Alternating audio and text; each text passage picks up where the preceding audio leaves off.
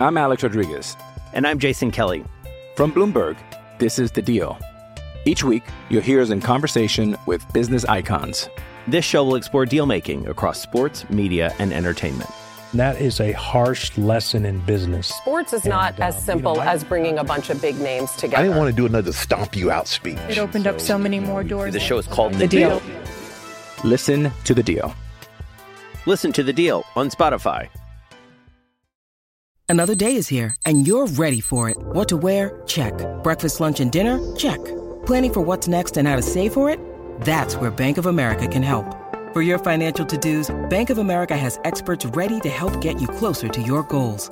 Get started at one of our local financial centers or 24/7 in our mobile banking app. Find a location near you at bankofamerica.com/talktous. What would you like the power to do? Mobile banking requires downloading the app and is only available for select devices. Message and data rates may apply. Bank of America N.A., member FDIC. This is Jolly Rogers and Touchdown with Casey Hudson and Kaylee Mizell. We had an eventful weekend, and while a lot of the upsets were what felt like the most dramatic part of things, of course, it's the headlines of, once again, of Tom Brady as offensive line and everything and more. So it's time for us to sail into those team updates, Jolly Rogers and Touchdown fans. And we're not going to hit you too hard over the head with this Tom Brady stuff. You guys know Kaylee and I just like to give you the facts on it and move on, you know? But first and foremost, there are, some question marks around some guys. Most of you all know that it's not really until the middle of the week, that first practice, that we find out injury report updates and information. What I will say is that Todd Bowles always does his press conference post-game as well as first thing Monday morning or Monday afternoon, depending on what time the team gets in from the night before. And there was a lot of questions, is it the offensive line? What's going on? Is so-and-so, getting ready to be back healthy and better? So one of the updates that Todd Bowles did give is the fact that there was 3 injured DBs in the Tampa Bay Bucs secondary lineup. That's Logan Ryan, Mike Edwards, and Sean Murphy-Bunting. He said they could return to practice or play this week. That's the most that he could give as an update on them. I know that Kaylee and I would love to at least see Logan Ryan back in the lineup. Logan Ryan has been a huge contributing factor, especially to one of the key points that Kaylee and I discussed last week, is this team needing turnovers. And it seems like they can't figure out how to turn over a ball without Logan Ryan in the lineup. So that could be something very helpful for this team. He also spoke on the fact that the defense was allowing 4 Steelers conversions on 3rd and 11 or longer. It was a different player on each play. It makes it worse because we didn't stop them, period. So another talking point for something that Kaylee and I discussed post-game on Sunday was defense's third down management and the fact that they would do one good thing and then let up on a really big issue. So there's a lot of things that Coach Bowles, what I love about him as the head coach is that he doesn't swerve around the point, even those difficult questions, right? You can ask him stuff like, why is the defense inconsistent? Why do you have these top defensive leaders, but you guys can't play 4 quarters of football? And Coach Bowles will answer it. He won't tiptoe around the fact too much. He's not the most vocal guy, and he doesn't have the most dragged out sentences, if you will, but he will more so say, yeah, that part wasn't pretty, and this is where we need to clean up and execute more. Kaylee, are you just as excited to hopefully have Logan Ryan back in this lineup as I am? They need him, Casey. And we talked about it on the post-game pod. They need a guy like him, especially because he's one of the other dynamic guys. You have, and we spoke about Antoine Whitfield Jr., and he can play a few variable positions. And so because he's been put, like you said, in this more nickel package playing up, really causing pressure and havoc on the quarterback and the offensive line, they have missed a dynamic player in the secondary. And that is what Logan Ryan is and will be if he gets back into this lineup. So I am hoping, for the Bucs' sake, for the defense's sake, and for our eyes, because it's been kind of brutal to watch the way that this defense can be so good, and that they've really had underwhelming performances the last few weeks. And I think it is in part because guys like, Logan Ryan are out. Right. I'm Alex Rodriguez. And I'm Jason Kelly. From Bloomberg, this is The Deal. Each week, you'll hear us in conversation with business icons. This show will explore deal-making across sports, media, and entertainment. And that is a harsh lesson in business. Sports is not as simple as bringing a bunch of big names together. I didn't want to do another stomp you out speech. It opened up so many more doors. The show is called The Deal. Listen to the deal. Listen to The Deal on Spotify. Casey, we were talking about Logan Ryan, and I unfortunately have breaking news. We're not going to see him this week, and that's going to be a real big bummer for the Bucs and for their defense. It's being reported right now from Ian Rappaport that the Bucs' Logan Ryan is scheduled for foot surgery. There is a fracture in his foot. Dr. Martin O'Malley will be performing it, again from Ian Rappaport, who broke this news on Tuesday afternoon. He's headed for the IR. They say that he will be back late in the season and that he would be available for the playoffs. So really, really terrible news there, because we just talked about how much Logan Ryan would add to this defense and how much they need him. Yeah. But still, Casey, even though there is this breaking news, and even though we've got this stuff that we're talking about with Logan Ryan, I still think that this defense needs to step up. But your initial reaction to that breaking news, because again, it is happening in real time while we're on the podcast. While we're sitting here begging for his return, how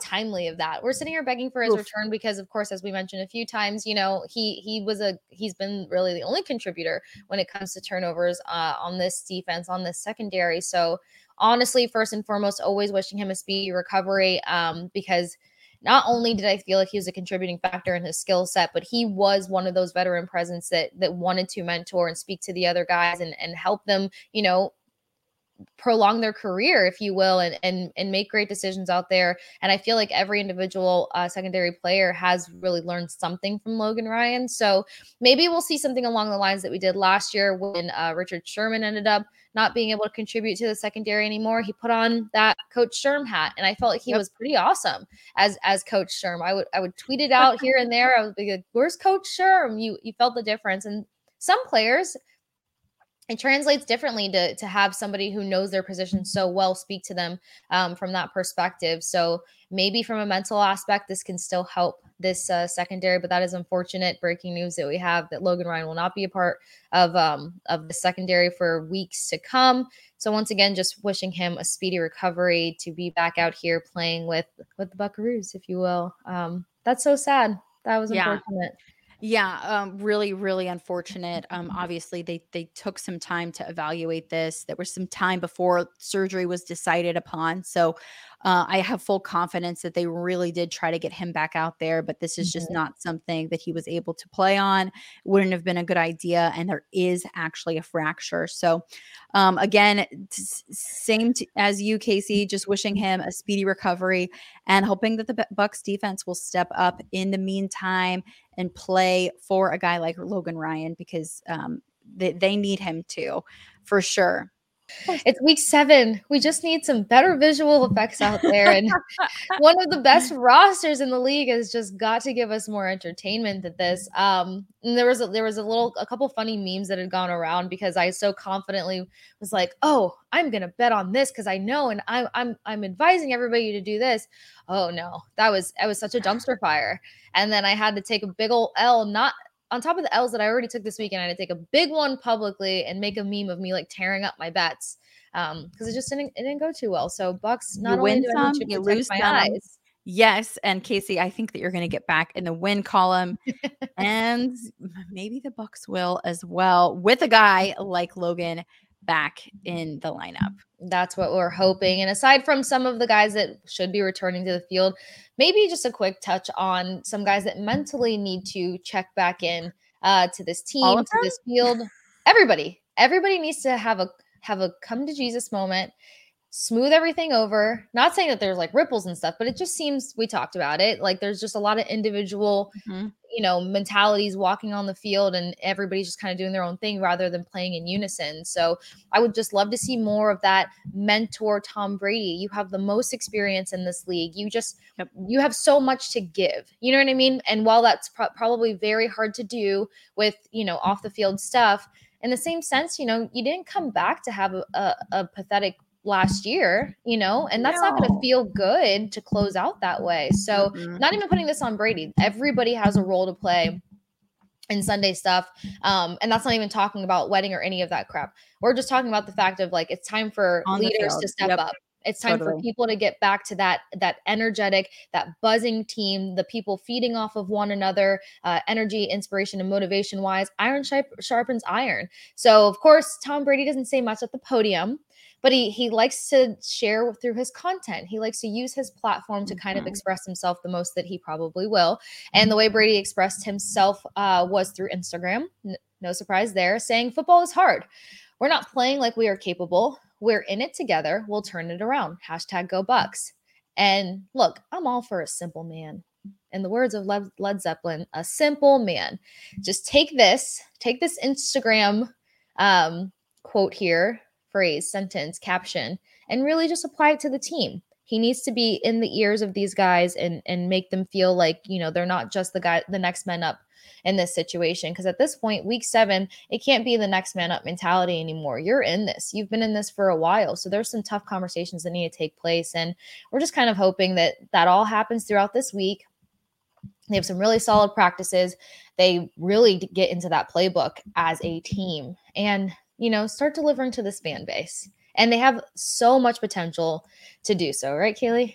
They really do. And it's funny because Instagram isn't the only place, Casey, that Tom Brady likes to talk. He does have his weekly Let's Go podcast. And very true. They asked him a little bit more about what happened on the field with him and the O-line when he shouted at, at some of the other linemen, you're much better than the way that you're effing playing.